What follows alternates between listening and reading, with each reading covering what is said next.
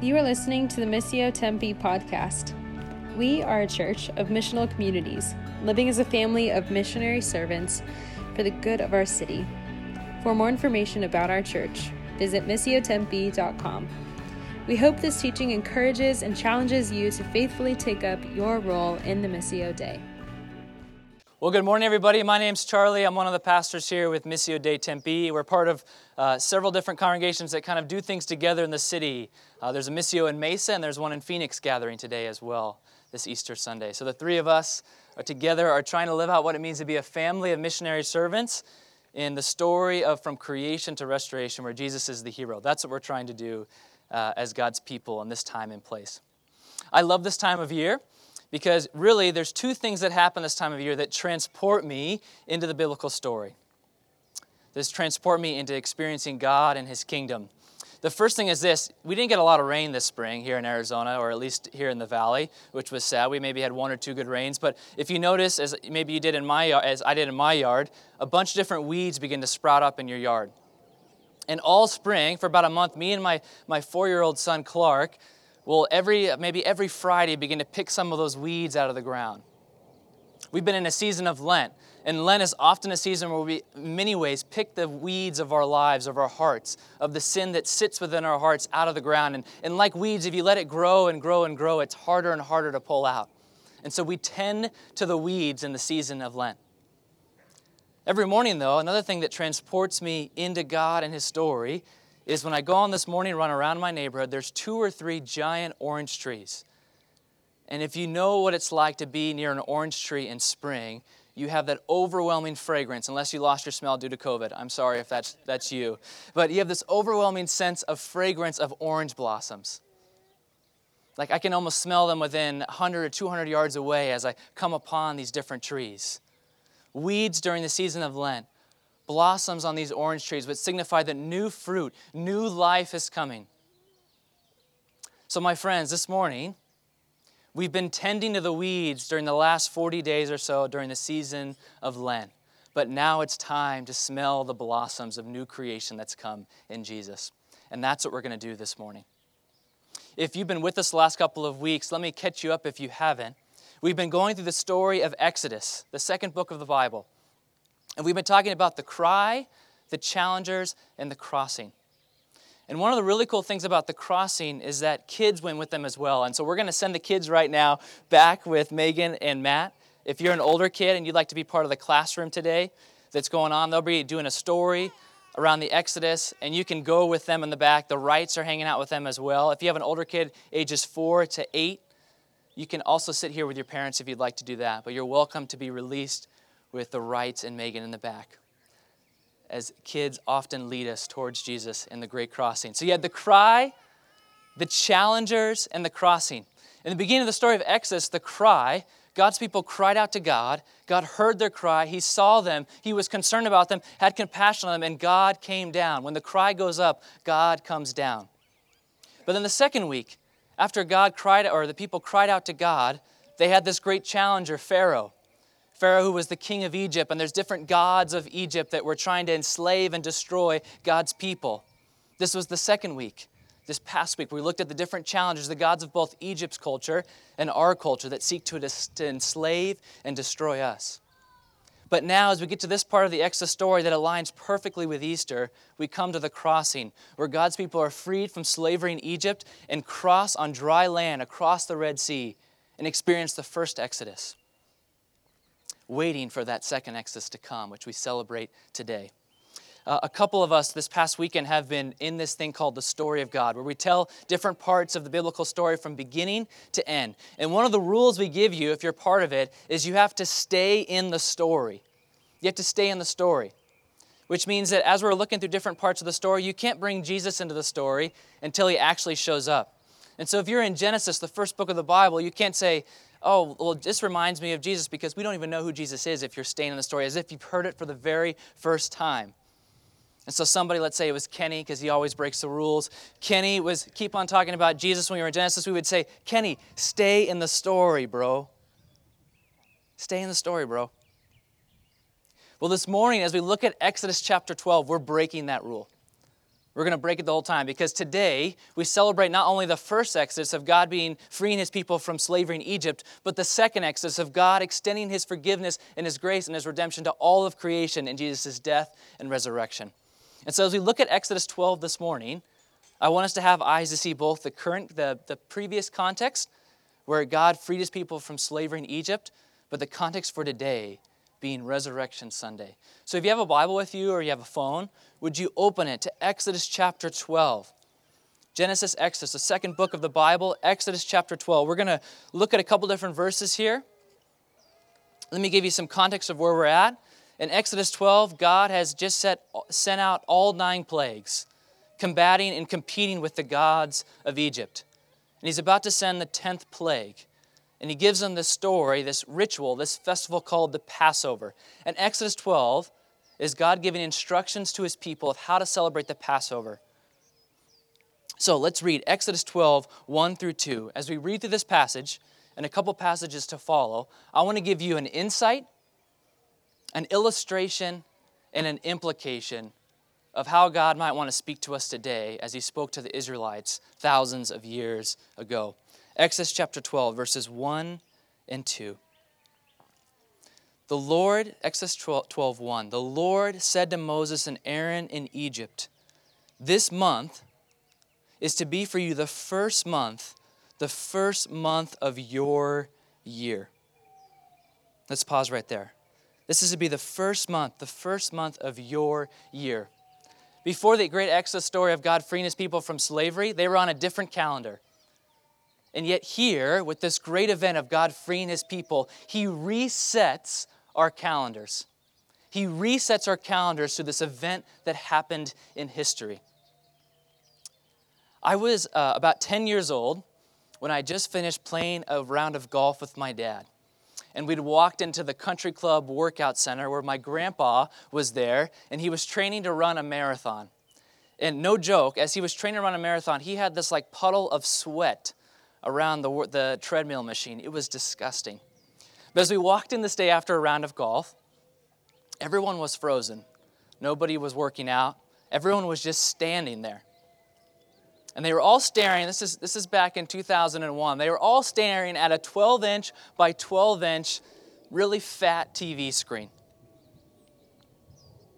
As a 10-year-old, I couldn't really process all that was going on, but I knew something serious had happened. Because as they were watching, it was the beginning moments of when those 2 planes ran into the World Trade Center. It was 9/11. Now, this isn't for everybody because some of you weren't old enough to be there, which makes me feel really, really old. But if you were old enough to remember, turn to somebody around you. Just tell them real quick, where were you when 9/11 happened? Where were you when 9/11 happened? Ready, set, go. If you're like, I wasn't even born when 9/11 happened, that is okay, all right? You have somebody around you, maybe they can help you out. But 9/11 happened. It was this event, this moment in time that had ultimate significance for everything that went forward from there. We talk about often that we live in a post-9/11 world, that this moment of great tragedy changed everything. I remember my parents telling me about what it was like to fly before 9/11 and how different it changed. And I don't know if you're like me, but even when you go to the airport today, I bet as an American you have this gut-level reaction of fear as you go through the security line because of what happened at 9/11. This moment in time, in many ways, reset our calendars. Now, in the biblical story here, this Exodus story, what God is doing is he's resetting God's people's calendar, not just around a great tragedy, which was the 10th plague and the death of the firstborns in Egypt, not just around a great tragedy, which was the cross that we remembered on Friday, but around the great triumph of Jesus' death and resurrection. That for us, this Easter, would this day be the day that resets our calendars, not just remembered once a year, but for all time. That all of life would hinge on this weekend, because this is the hinge of all of human history. One of our favorite theologians that's influenced much of Missio is a guy named Lesslie Newbigin. And Lesslie Newbigin said that every Friday he saw as Good Friday, and every Sunday as Easter Sunday. that these events were in many ways the shaping events of his entire week. What would it look like for us to creatively imagine our weeks, not around just trying to get to the weekend or something that we anticipate in the future, but it was around the death and resurrection every Friday, every Sunday? Here's what I want you to do as a small practice to start. Pull out your phone from your pocket. Some of you are like, man, I didn't want to participate this morning. I'm talking to my neighbor now. I'm pulling out my phone. This is going to be really good. Don't worry. So I want you to pull out your phone. I want you to scroll ahead to next Friday, April 9th. It's not going to show it there, but I want you to make that a holiday. I want you to make an all-day calendar event in your phone on Friday and make that Good Friday, April 9th. And then I want you to go over to Sunday, April 11th, and I want you to put that in all caps as an all-day event in your calendar as Easter Sunday. Good Friday, April 9th. Easter Sunday, April 11th. That Easter wouldn't be this thing we celebrate once a year. Remember what Jesus has done, his death and resurrection, but it would be a weekly occurrence of orienting our lives around the death of Christ and the resurrection 3 days later. Now your calendars are set. You can celebrate Easter next week. Your kids are going to love that once again. Let's continue reading. If you're in Exodus, let's go from Exodus 12, 3 through 11. Exodus 12, 3 through 11. It says this. Exodus 12, verse 3. Tell the whole community of Israel that on the 10th day of this month, each man is to take a lamb for his family, one for each household. And if any household is too small for a whole lamb, they must share one with their nearest neighbor. Having taken into account the number of people that are there, you are to determine the amount of lamb needed in accordance with what each person will eat. Verse 5. The animals you choose must be a year-old male without defect, and you may take them from the sheep or the goats. Take care of them until the 14th day of the month, when all the members of the community of Israel must slaughter them at twilight. Then they are to take some of the blood and put it on the sides and tops of the door frames of the houses where they eat the lambs. That same night they are to eat the meat roasted over the fire, along with bitter herbs and bread made without yeast. Verse 9, do not eat the meat raw or boiled in the water, but roast it over a fire, with the head, the legs, the internal organs. That sounds really gross. Verse 10, do not leave any of it till the morning. If some of it is left till morning, you must burn it. This is how you are to eat it, with your cloak tucked into your belt, your sandals on your feet, and your staff in your hand. Remember, he's preparing them to leave Egypt in haste. Eat it in haste. It is the Lord's Passover. Let's pause there. The Lord's Passover. I want you to notice here, as we see all throughout God's story from the beginning to end, there's the need for sacrifice, for atonement of some sorts. If you've been following from the beginning to end, even the very third chapter of the Bible, as Adam and Eve had rebelled against God and sinned against Him, and they were being kicked out of the garden, it says that God clothed them with animal skins. That even in the place of the garden, there was an innocent animal sacrificed so that Adam and Eve could be clothed. And from there on, in the story as it follows, there was a sacrificial system put in place as God's people maintained their relationship with God through a series of sacrifices, once each year and then throughout the year in different forms of gratitude and thanks for God being the provider of all human life. It's a weird ritual for us to think about today, but it was a common practice as they tried to maintain their relationship with God. This past Monday, I was privileged to receive a COVID vaccine. Some of you are really excited and some of you just really judged me right there, okay? Hold your judgment or excitement. But I got a COVID vaccine. I got the Johnson & Johnson one. It's a one and done shot, so you get it one time and then you're done. You don't have to go back. I just didn't realize that the done part meant like you're going to be out now for the next 24 hours and you can't get out of bed. But that was my experience. I was like, holy moly, I almost feel like I maybe should have got COVID before I should have got this vaccine because I am having this horrible reaction. For 24 hours, I couldn't get out of bed. Vaccines are really interesting, right? Because a vaccine is you put a small part of the virus or the mRNA, as these cool new ones are, and they mimic the virus in some way, and you expose yourself in a small way so that you won't then have to go to the hospital or experience death. Vaccines, in a sense, are a small form of atonement or sacrifice in some ways that you have to pay so that you might not experience death or hospitalization. Really interesting if you think about it. It's really interesting also in light of this picture of these vaccines being a small dose of, in a sense, preventing you from death and decay, that the sacrificial system functioned in much of the same way. It provided temporary relief for God's people and their relationship with God, but it wasn't permanent. They had to offer sacrifices over and over and over again. So this is why in the Gospels, when Jesus comes on the scene and it says, John the Baptist calls out when he sees Jesus and says, "Behold the Lamb of God who takes away the sins of the world." In the story of God that many of us did this weekend, we translate it, "Behold the Passover Lamb who takes away the sins of the world."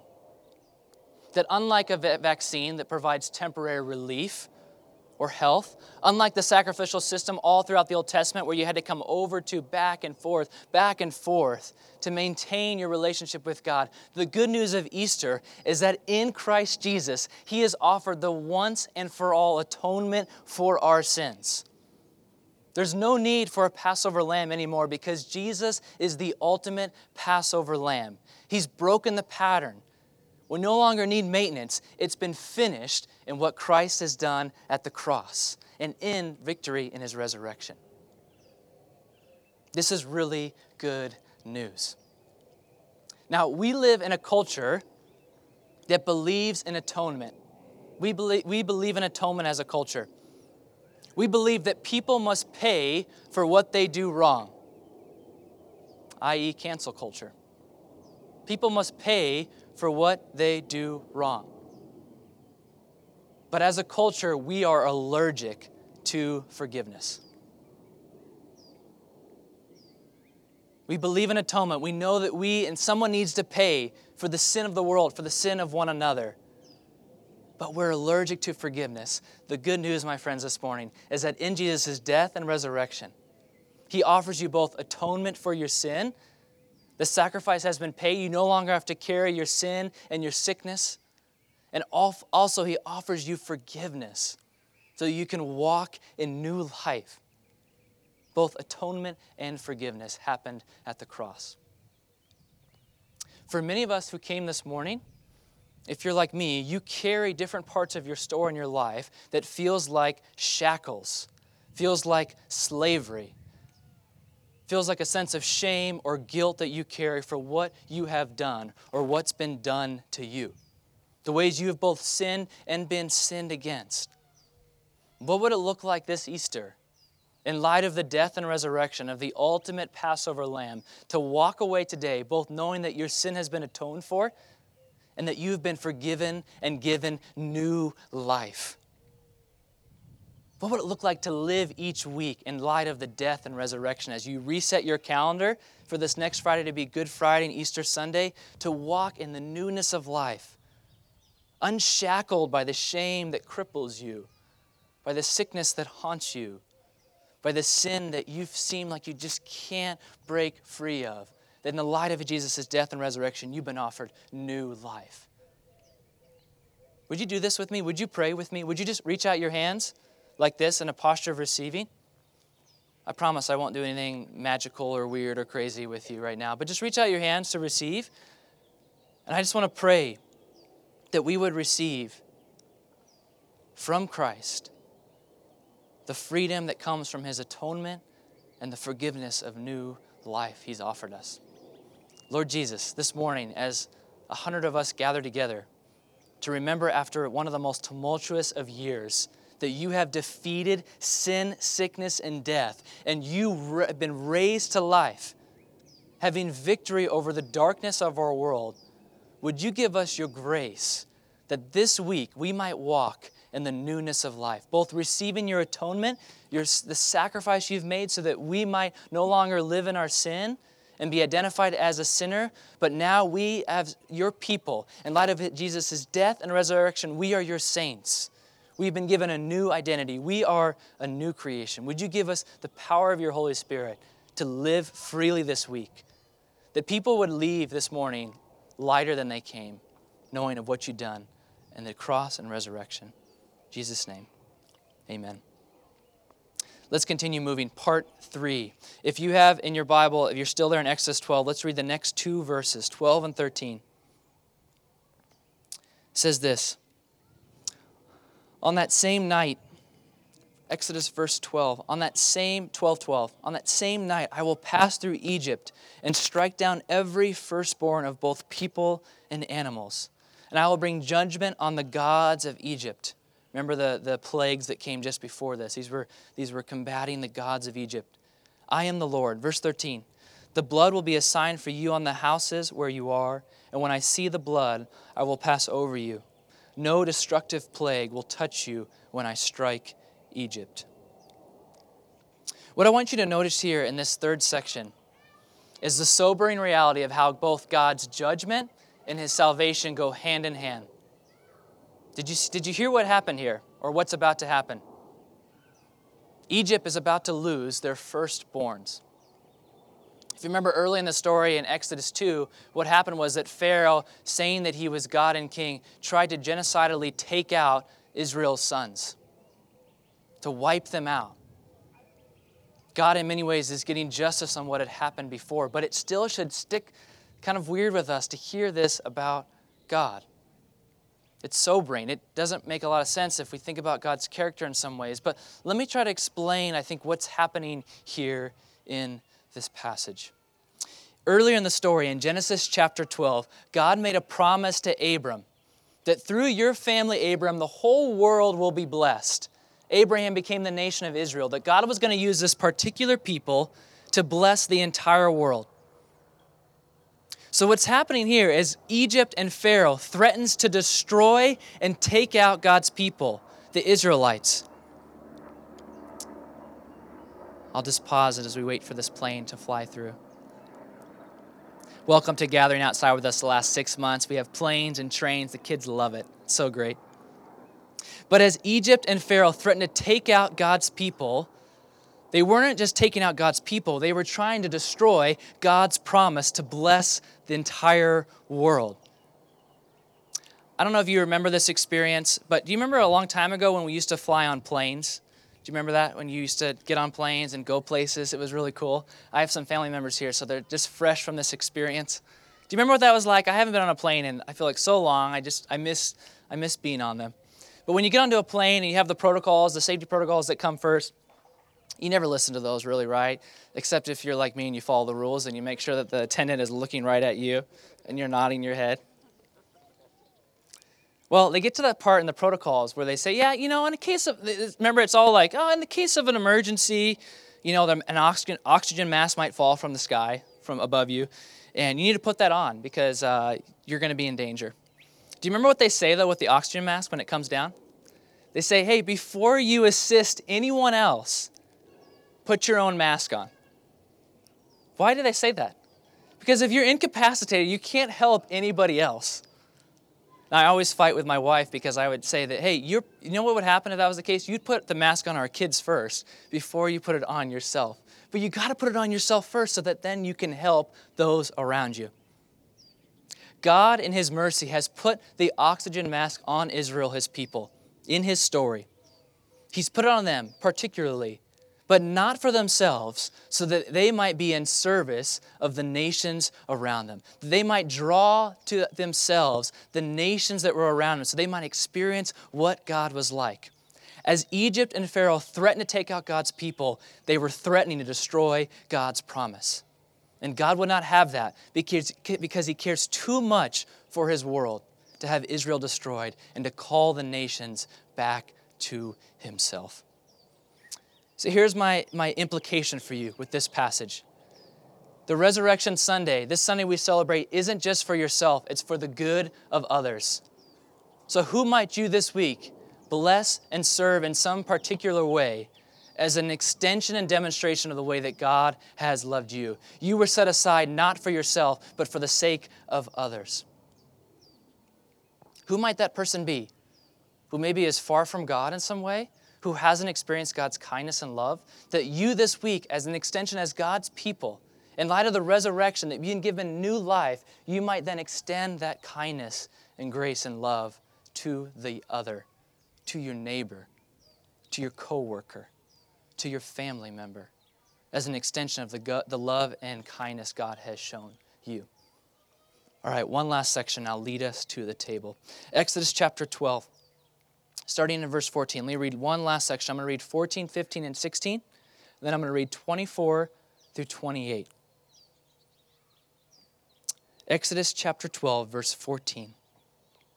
This is a day you are to commemorate. For the generations to come, you shall celebrate it as a festival to the Lord, a lasting ordinance. For 7 days, imagine if we celebrated Easter for 7 days. That'd be so cool. For 7 days, you are to eat bread made without yeast. On the first day, remove the yeast from your houses. For whoever eats anything with yeast in it from the first day through the seventh day must be cut off from Israel. On the first day, hold a sacred assembly, and another one on the seventh day. Do no work on all these days, except to prepare food for everyone to eat. That is all you may do. Now jump down to verse 24. Obey these instructions as a lasting ordinance for you and your descendants. When you enter the land that the Lord will give you as he promised, observe this ceremony. And when your children ask you, what does this ceremony mean to you? Then tell them, it is the Passover sacrifice to the Lord, who passed over the houses of the Israelites in Egypt and spared our homes when he struck down the Egyptians. Then the people bowed down and worshipped. The Israelites did just what the Lord commanded Moses and Aaron. This is my last insight I want to give you from these verses. God's deliverance, this first Exodus, and as we look at the whole scope of the story today, in the second Exodus, as we celebrate this weekend of his death and resurrection, God's deliverance is remembered through ritual. It's remembered through celebration and feasting. It's remembered through these regular practices that we do every week, every month, every year, to remember what story we belong to from generation to generation. Because if you notice from the passage, it says, hey, tell your children what this festival, this ritual is about, so they might carry on the story forward of God's great redeeming work. Let me share with you this week how I experienced, in many ways, a powerful form of ritual through some just ordinary practices. And let me share with you this week as we talk about Holy Week, and then from these different stories, lead you to the table as a ritual we're going to celebrate here of Jesus' death and resurrection. On Thursday morning of this past week, on Maundy Thursday, we celebrate Jesus' Last Supper and the foot washing that takes place. Thursday morning, I hold a coffee hour from 9 to 10 a.m. for some homeless friends that are in our city here in Tempe. And I don't serve them that Folgers stuff because a new creation has come in Jesus. We do Chemex pour-overs in there, all right? Thank you. That is a picture of new creation, those Chemex pour-overs. We try to make the very best coffee for our friends who are experiencing homelessness. Now, this particular Thursday morning, as I'm getting the coffee ready, there's somebody sitting on a computer table over here when all of a sudden he lets out a scream. He lets out a scream because underneath his table, he didn't realize, but the person who came before him had left some excrement on the ground, human excrement on the ground. And he had stepped in it. And now he realizes what he has done, and he steps back, and his eyes were so big, and it was the smell just began to fill the room right next to my Chemex pour-over station. Two competing smells of beautiful coffee and human poop. The most servant-hearted man I possibly know, who works there part-time, who's experiencing homelessness himself, he gets a mop and a bucket, and he begins to mop this poop off of the floor. If you want a picture of modern-day foot washing, that is the picture. As our Lord Jesus, on Thursday before Easter Sunday, got down and began to wash the grimy, yucky feet of his disciples. I watched it before my eyes through just this regular pattern of being there every Thursday morning. Thursday night, we have this meal we put on every first Thursday for iHelp that serves some different homeless friends in the city. And every first Thursday, Clark my son, watches me and my wife prepare the meal, or at least a portion of the meal, every month. And as we prepare and anticipate this meal, I'm not exaggerating, this is his favorite part of the month. He remembers how fun it was the month before, and he anticipates how fun it will be when he gets to serve some of his friends this month. It's amazing to watch the power of simple, ordinary practices of ritual to bring you into God's story and to experience the joy and delight of being with him on his mission. And so that Thursday night, we served a meal with some of our friends that experienced homelessness. Clark was handing out the waters with his good friend Cecily and some really good carrot cake that the Slemons brought. And he got to taste for a moment right there through this regular practice that Jesus welcomes everybody to his table, that nobody is excluded at Jesus' table, that Jesus would have spent time with people that we were spending time with on Thursday night, and he extends that invitation to you too. After that meal, we walk over across the street to the Gonzalez's home, and that night we began working through the story of God, from creation to rebellion when God's people went against God, to the promise, to redemption, to the church, and then restoration. And 30 of us immersed ourselves in God's story from beginning to end, staying in the story, hearing it like we heard it for the first time, being immersed in the story because there's many other competing stories vying for our attention. We left that night. Friday, many of you fasted as a ritual to remember the suffering and to have solidarity with our King. Friday night, we continued the story leading up to the death of Christ and his crucifixion. And we sang, thanking Jesus for what he did on the cross. And we left in silence like the disciples would have left Jesus who had just died. And then Saturday, many of us tried to embrace what it would be like to be confused. That the person you've been following who said he was the king of the world has now tragically died. The greatest injustice known on planet Earth. But then, Sunday morning, today, through these series of remembering and rituals, a group of us got up at 6 a.m. to watch the sunrise, to hear the end of the story from the death of Jesus to his resurrection that we celebrate today. Because the new creation has dawned. And each of the gospel accounts, not just because it was the first day of the week, it was Sunday, but because they were saying the first day of new creation has broken forth. Each of the four Gospels says, on the first day of the week, on the first day of the week, on the first day of the week, on the first day of the week, Jesus rose from the grave. New creation has come. And he's extended the invitation for all, not just Israel, but for all nations to come and experience him. Both the atonement he offers us for our sin, somebody else has paid for it. And he's offered us forgiveness so we can take off the shackles and crippling slavery we experience in day-to-day life. This whole week, through all these series of remembering and rituals, leads us to this table that we celebrate every week, remembering Jesus' death and resurrection. And so in a moment, I'm going to invite you to stand. We're going to recite together, Christ has died, Christ is risen, and Christ will come again. And then I'm going to invite you to the table for all to come and experience the kindness and grace of God that's been offered to us in Jesus' death and resurrection. So would you stand with me right now? Let me read to you the words that we read every week, and then you're going to repeat with me, Christ has died, Christ is risen, and Christ will come again. Listen to this. As Jesus sat at the table, one of the last meals with his disciple, he said this, "For I received from the Lord what I also passed on to you. The Lord Jesus, on the night he was betrayed, took bread, and when he had given thanks, he broke it and said, 'This is my body, which is for you. Do this in remembrance of me.' And in the same way, after supper, he took the cup, saying, 'This cup is the new covenant in my blood. Do this whenever you drink it in remembrance of me. For whenever you eat this bread and drink this cup, you proclaim the Lord's death until he comes.'" God has heard your cry, and he has come in Christ Jesus. God has disarmed the challengers and other gods that fight for your attention and has asked you to give your allegiance to only him. And this morning, as an act of crossing like those first Israelites did as they crossed the Red Sea, would your crossing be to come to this table and receive Jesus' body and his blood, both the forgiveness of sin and the new life he offers you as you leave today. So come to the table in just a moment, and let's repeat together this phrase that you'll have on your handout that starts with Christ has died. We'll say it together, and then you can come and receive from Chris and Sarah. Let's say it together.